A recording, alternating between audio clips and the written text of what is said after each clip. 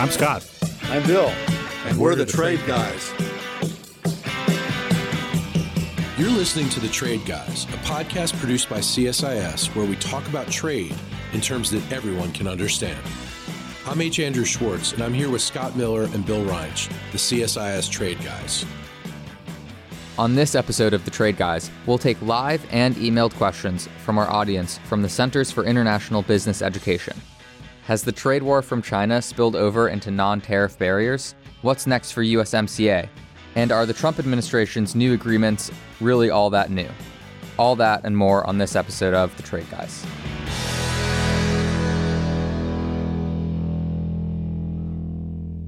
Okay, so our first question is from Deborah Glassman from the University of Washington, and Deborah asked, to what extent has the tit-for-tat tariff war with China spilled over into no tariff retaliation? So I think she's asking about non-tariff barriers.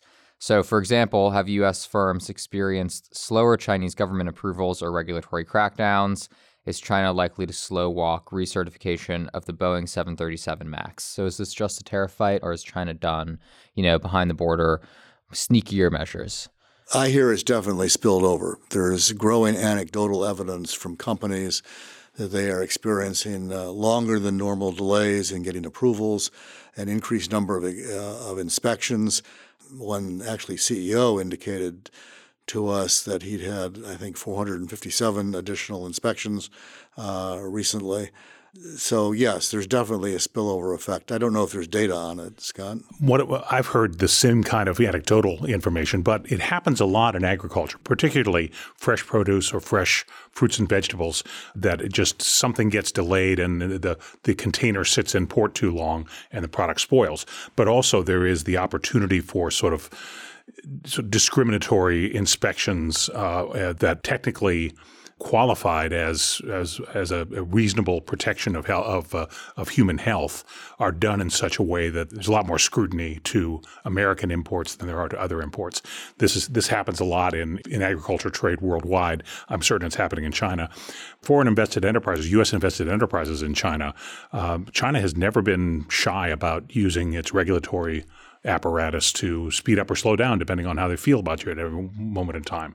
And given that the Chinese government has stated its plan to identify sort of good guys and bad guys in the corporate world, I forgot the exact title of that, but this is something that we should have expected. Most businesses in China both expect it and deal with it. I don't anticipate it slowing down. It's not all negative, to be fair about it. Last week, I recall PayPal got Chinese approval to operate there, having tried for a number of years along with major credit card companies.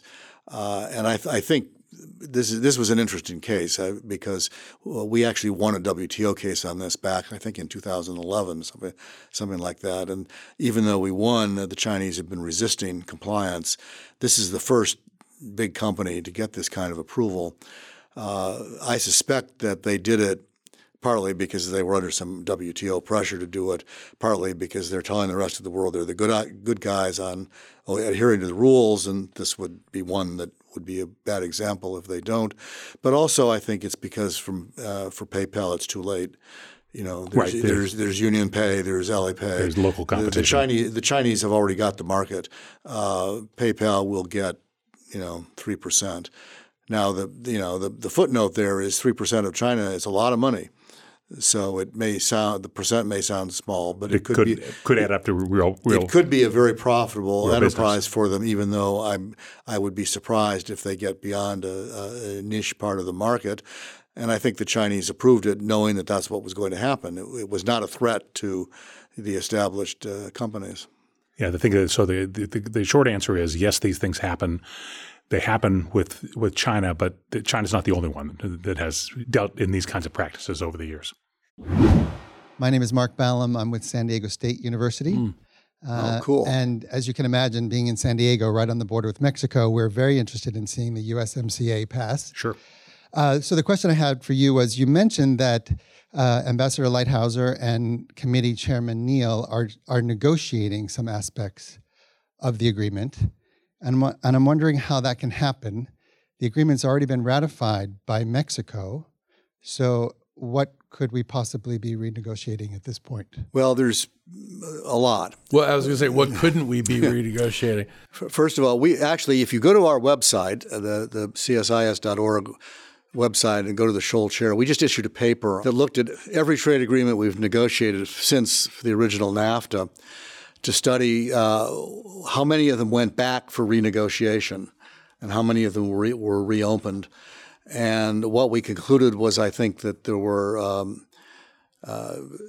most of them had side letters or sort of amendments that were attached, and I think 3 of them went back and were actually reopened and renegotiated. So it's not unusual or unheard of to do that. I think Ambassador Lighthizer doesn't want to do that, and there may be solutions short of doing that. I mean, if you think about it, look at it this way. One of the issues where the Democrats have complained is inadequate enforcement, which is an issue that people, a lot of people sympathize with. It's one thing to negotiate an agreement, then if you don't pay any attention to it and nobody implements any of the provisions, you really haven't gotten anything. So enforcement is important. But if you think about it in the context of the U.S.-Mexico, enforcement really sort of has 2 parts. Part one is, what are the Mexicans going to do, and how do we make sure they're going to do they do what they promised? And which relates to part 2, which is, what do we do if they don't? That latter point is unilateral. The question of what actions the United States can take under its own laws is something that we can address, and we can address it in the implementing legislation. What actions we want the Mexicans to take, we can address that in the implementing legislation as well, in terms of what we are going to ask them to do, or, for example, setting up a process that would allow us to determine whether or not they are keeping their word. Senator Wyden and Senator Sherrod Brown of Ohio proposed a solution to this that involves inspections, that American parties could go down to Mexican factories and look to see if the various Mexican commitments were being kept. And they indicated that they were willing to make it reciprocal, that the Mexicans could come up here and do the same thing, which is a little bit controversial. That can all be done within the context of a bill that sets up a process for doing that. The agreement is silent on that, so you don't violate the agreement if you add all these sort of extra bells and whistles. That's an illustration of yeah, sure. This is basically, think of this as a feature of negotiating with the United States. Good news, gigantic home market, highly contestable, richest consumers on the planet. The downside, the bad news, is our politics are screwed up, okay? And so what you have is a USMCA negotiated by a Republican administration and where the objectives were agreed with a Republican Congress. All of a sudden, the agreement's completed, and there's a Democratic Congress in charge, Democratic House. Okay, so the narrative goes like this. House Democrats, it's not good enough. Well, I'm sorry, it starts with the president. This is the most luxurious agreement in human history. Okay, then you have the House Democrats saying, no, not good enough. And then you have the trade representative saying, what's not good enough, which is how we got to our list of 4 topics. Now we're negotiating the 4 topics. At some point, the counteroffers are going to get accepted, at which point the House Democrats are saying, there, we fixed it for you. Now we'll move it. Okay, and so we're in the midst of that narrative. That's the storyline that's playing out right now. And fortunately, well, I think the government of Mexico did a magnificent job of putting the right people in place. Jesus CIBE, their chief negotiator and economy minister under AMLO, is a true professional. He was a deputy director general of the GATT. He's been in this business for a long time. They conducted this in a manner expecting this in the end game. And they've been awesomely responsive to questions. So they want to get to yes. Canada wants to get to yes. And they're going to let us have our games and play out our domestic narrative. And we hope it all resolves. Where it gets tricky is in cases where the Democrats really are more focused. What they really want to do is change U.S. law.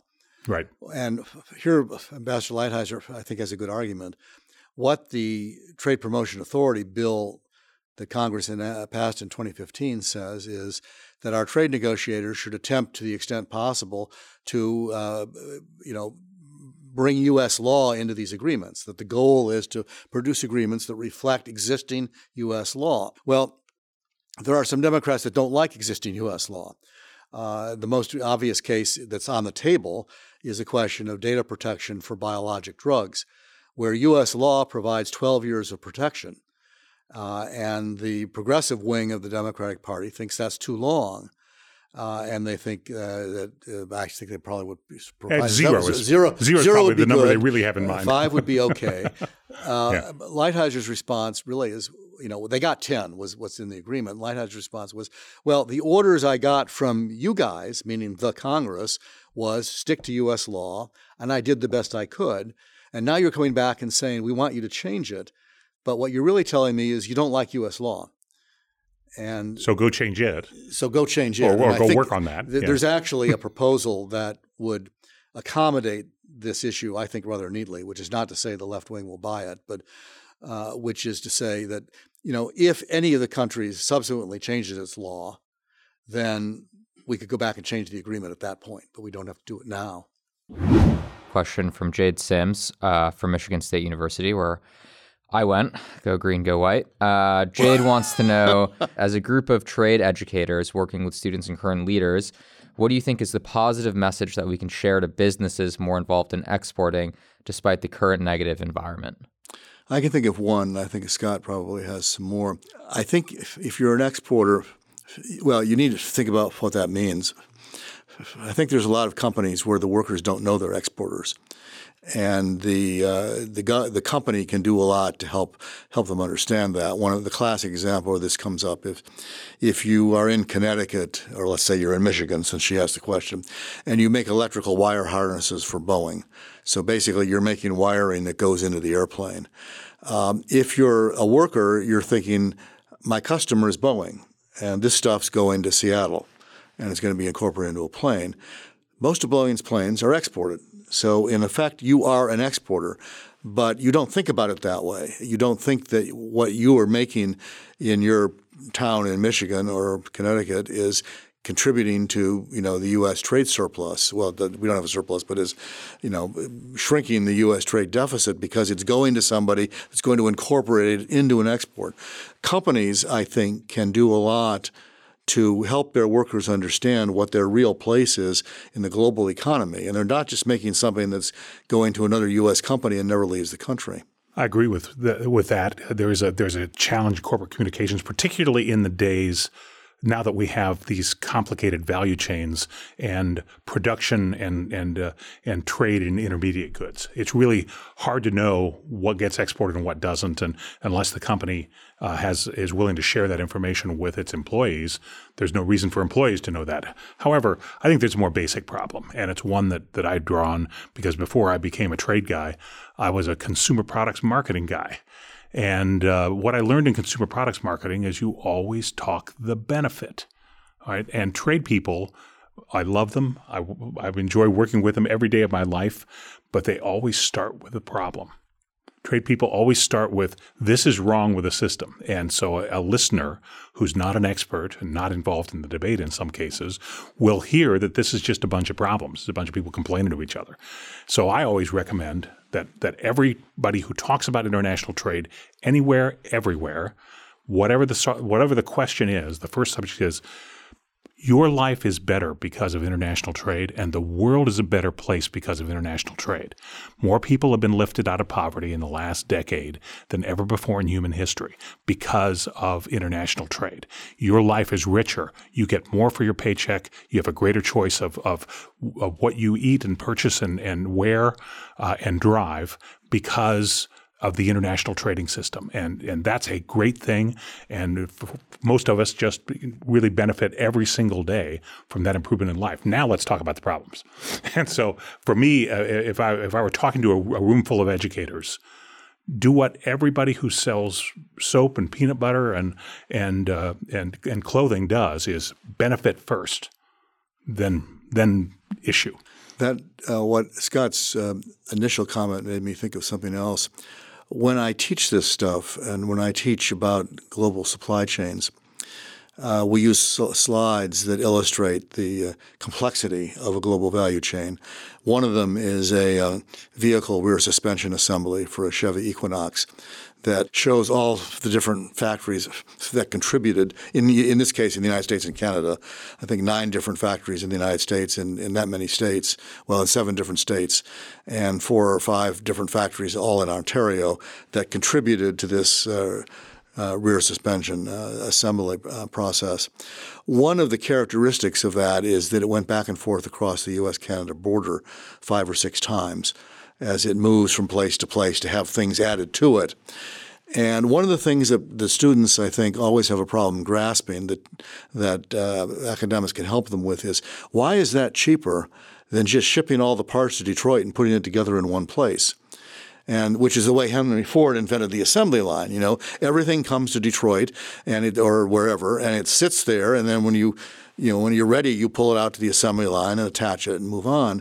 And the revelation of global supply chain is that it's actually cheaper, to move sub-assemblies around and add to them in the places where you've got specialized labor and specialized know-how, specialized know-how to do it, and then to bring them all back to one point for final assembly.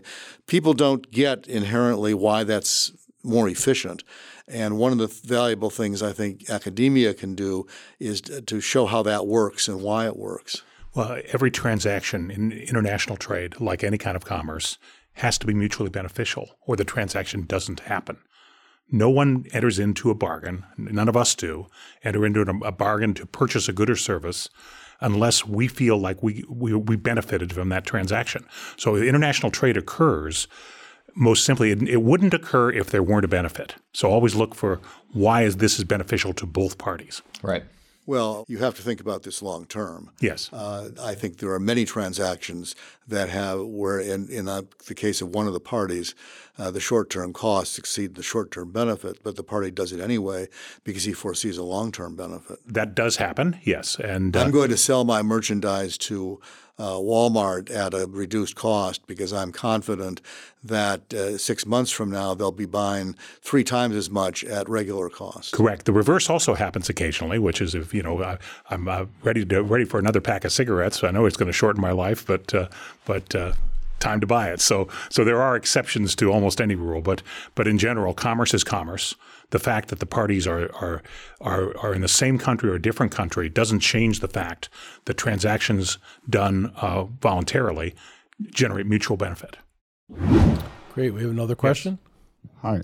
My name is Young-Sun Park, the CIBE director of the Loyola Marymount University in Los Angeles. I think that one of the another important bilateral agreement that we modified was the KOROS FTA last year.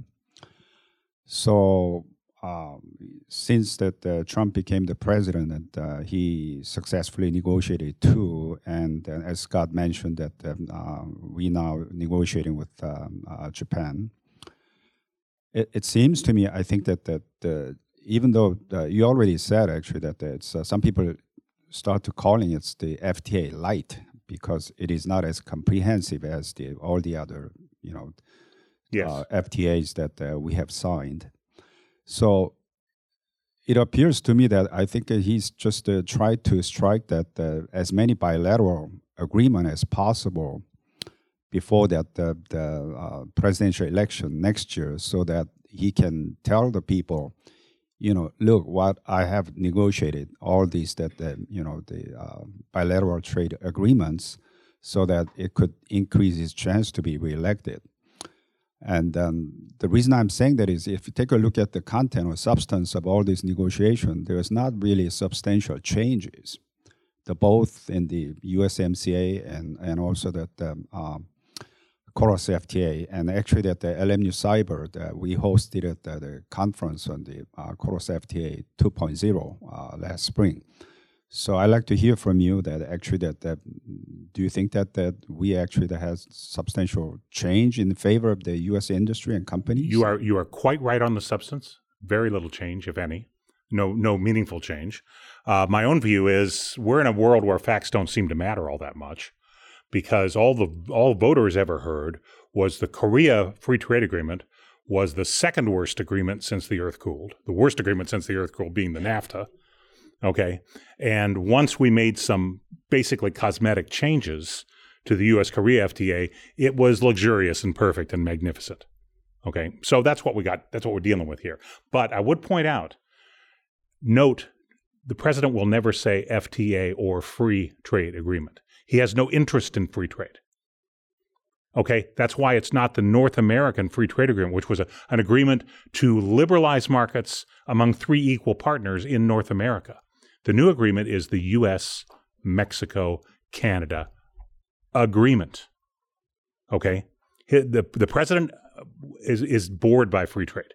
Okay, he wants advantages for the United States, and so that's why the U.S.-Japan agreement is not called an FTA. Of course, it's nowhere close to it in terms of its scope or comprehensiveness.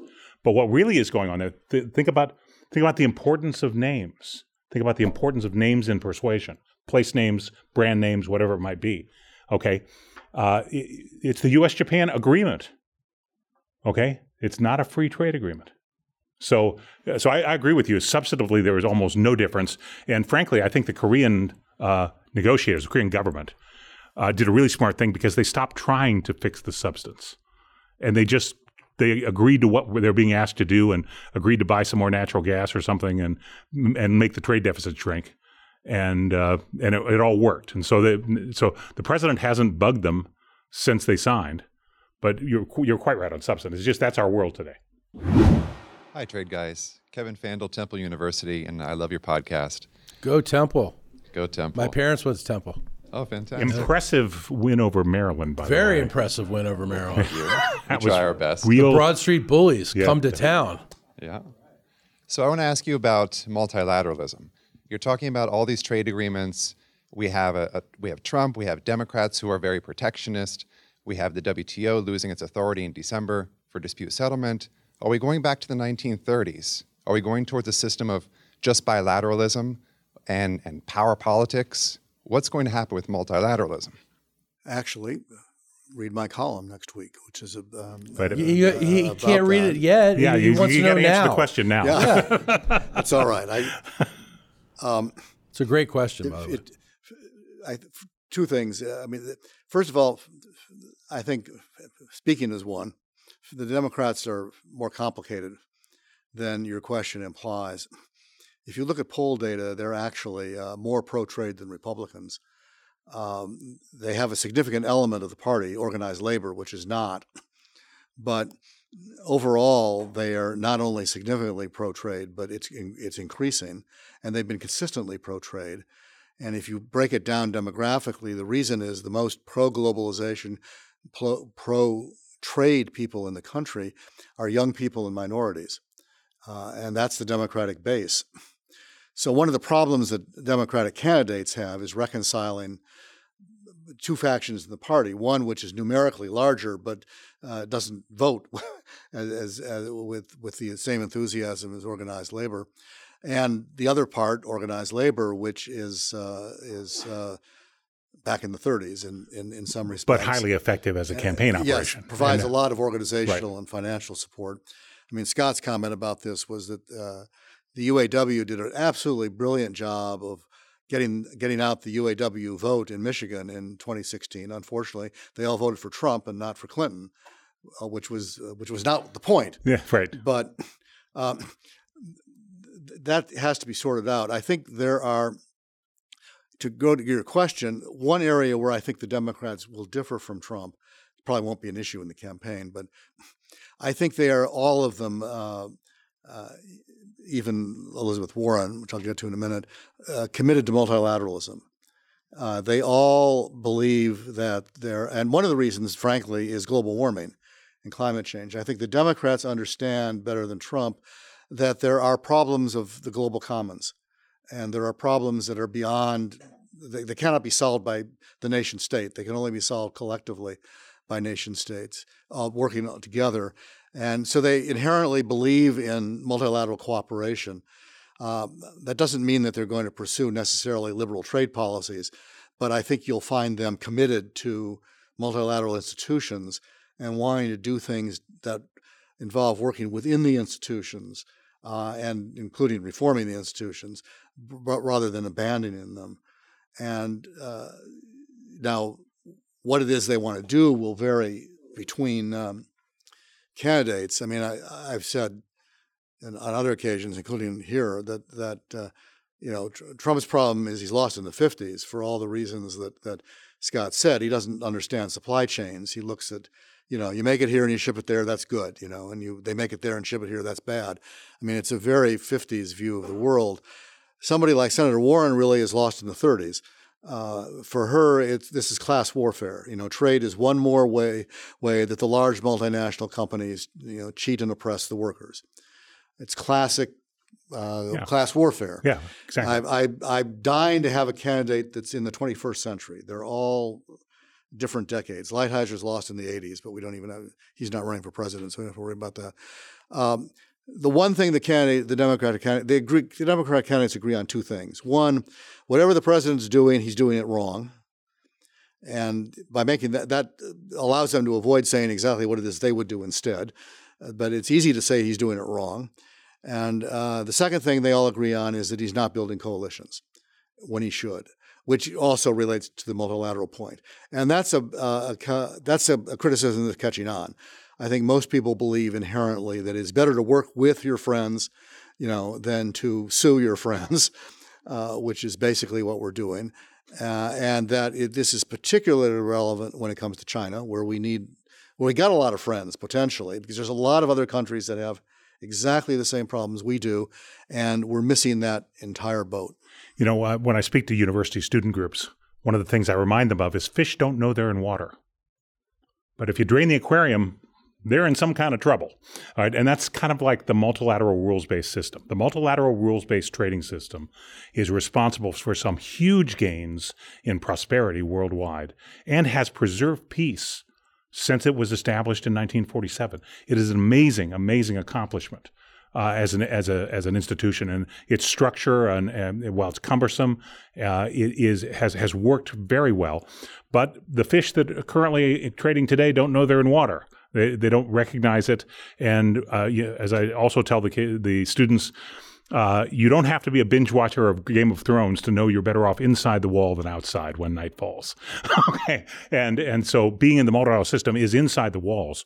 But frankly, in the last 25 years, the world, United States included, has done very little to preserve and advance the system, and it's running on fumes now. So the president is not ever going to kill it, but the cracks have been existing for some time now, particularly with the rise of large developing economies who never really took much of an initiative in advancing the rules, and now the whole thing seems stuck. So it's necessary. It's a problem. We're not actually dealing with it in a forthright manner in our politics. So. Last question comes from Rebecca Bellinger from the University of Maryland. She says, Bloomberg reported that the United States lost 10,000 jobs in August, and some are pointing to this as a quantifying measure of the fallout of trade wars, particularly with China. What is your take? And do you think that if USMCA if passed or the bilateral trade agreement with Japan, would either of those agreements make up for those lost jobs? I think the best answer is we'll never know because of the size and complexity of the U.S. economy. So we have a question about a loss of 10,000 jobs. Well, the Bureau of Labor Statistics will tell you that there were somewhere between 140 and 150 million people working in the United States. That's the employer survey. So take that as that's the denominator. And if 10,000 is the numerator and 140 or 150 million is the denominator, this is a very small portion of jobs.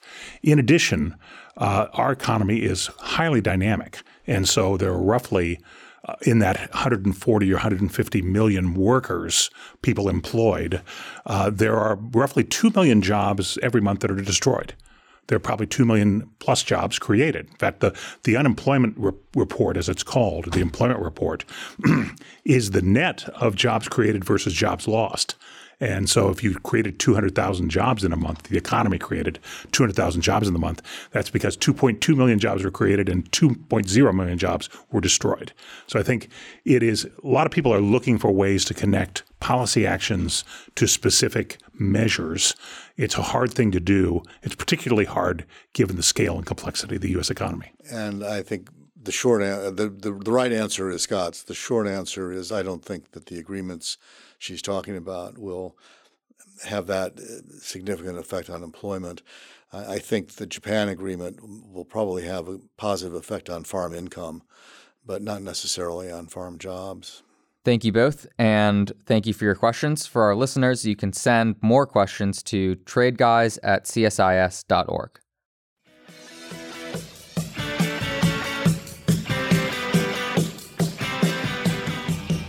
To our listeners, if you have a question for the Trade Guys, write us at tradeguys@csis.org. That's tradeguys@csis.org. We'll read some of your emails and have the Trade Guys react to it. We're also now on Spotify, so you can find us there when you're listening to the Rolling Stones or you're listening to Tom Petty or whatever you're listening to. Thank you, Trade Guys. Thanks, Andrew. You've been listening to The Trade Guys, a CSIS podcast.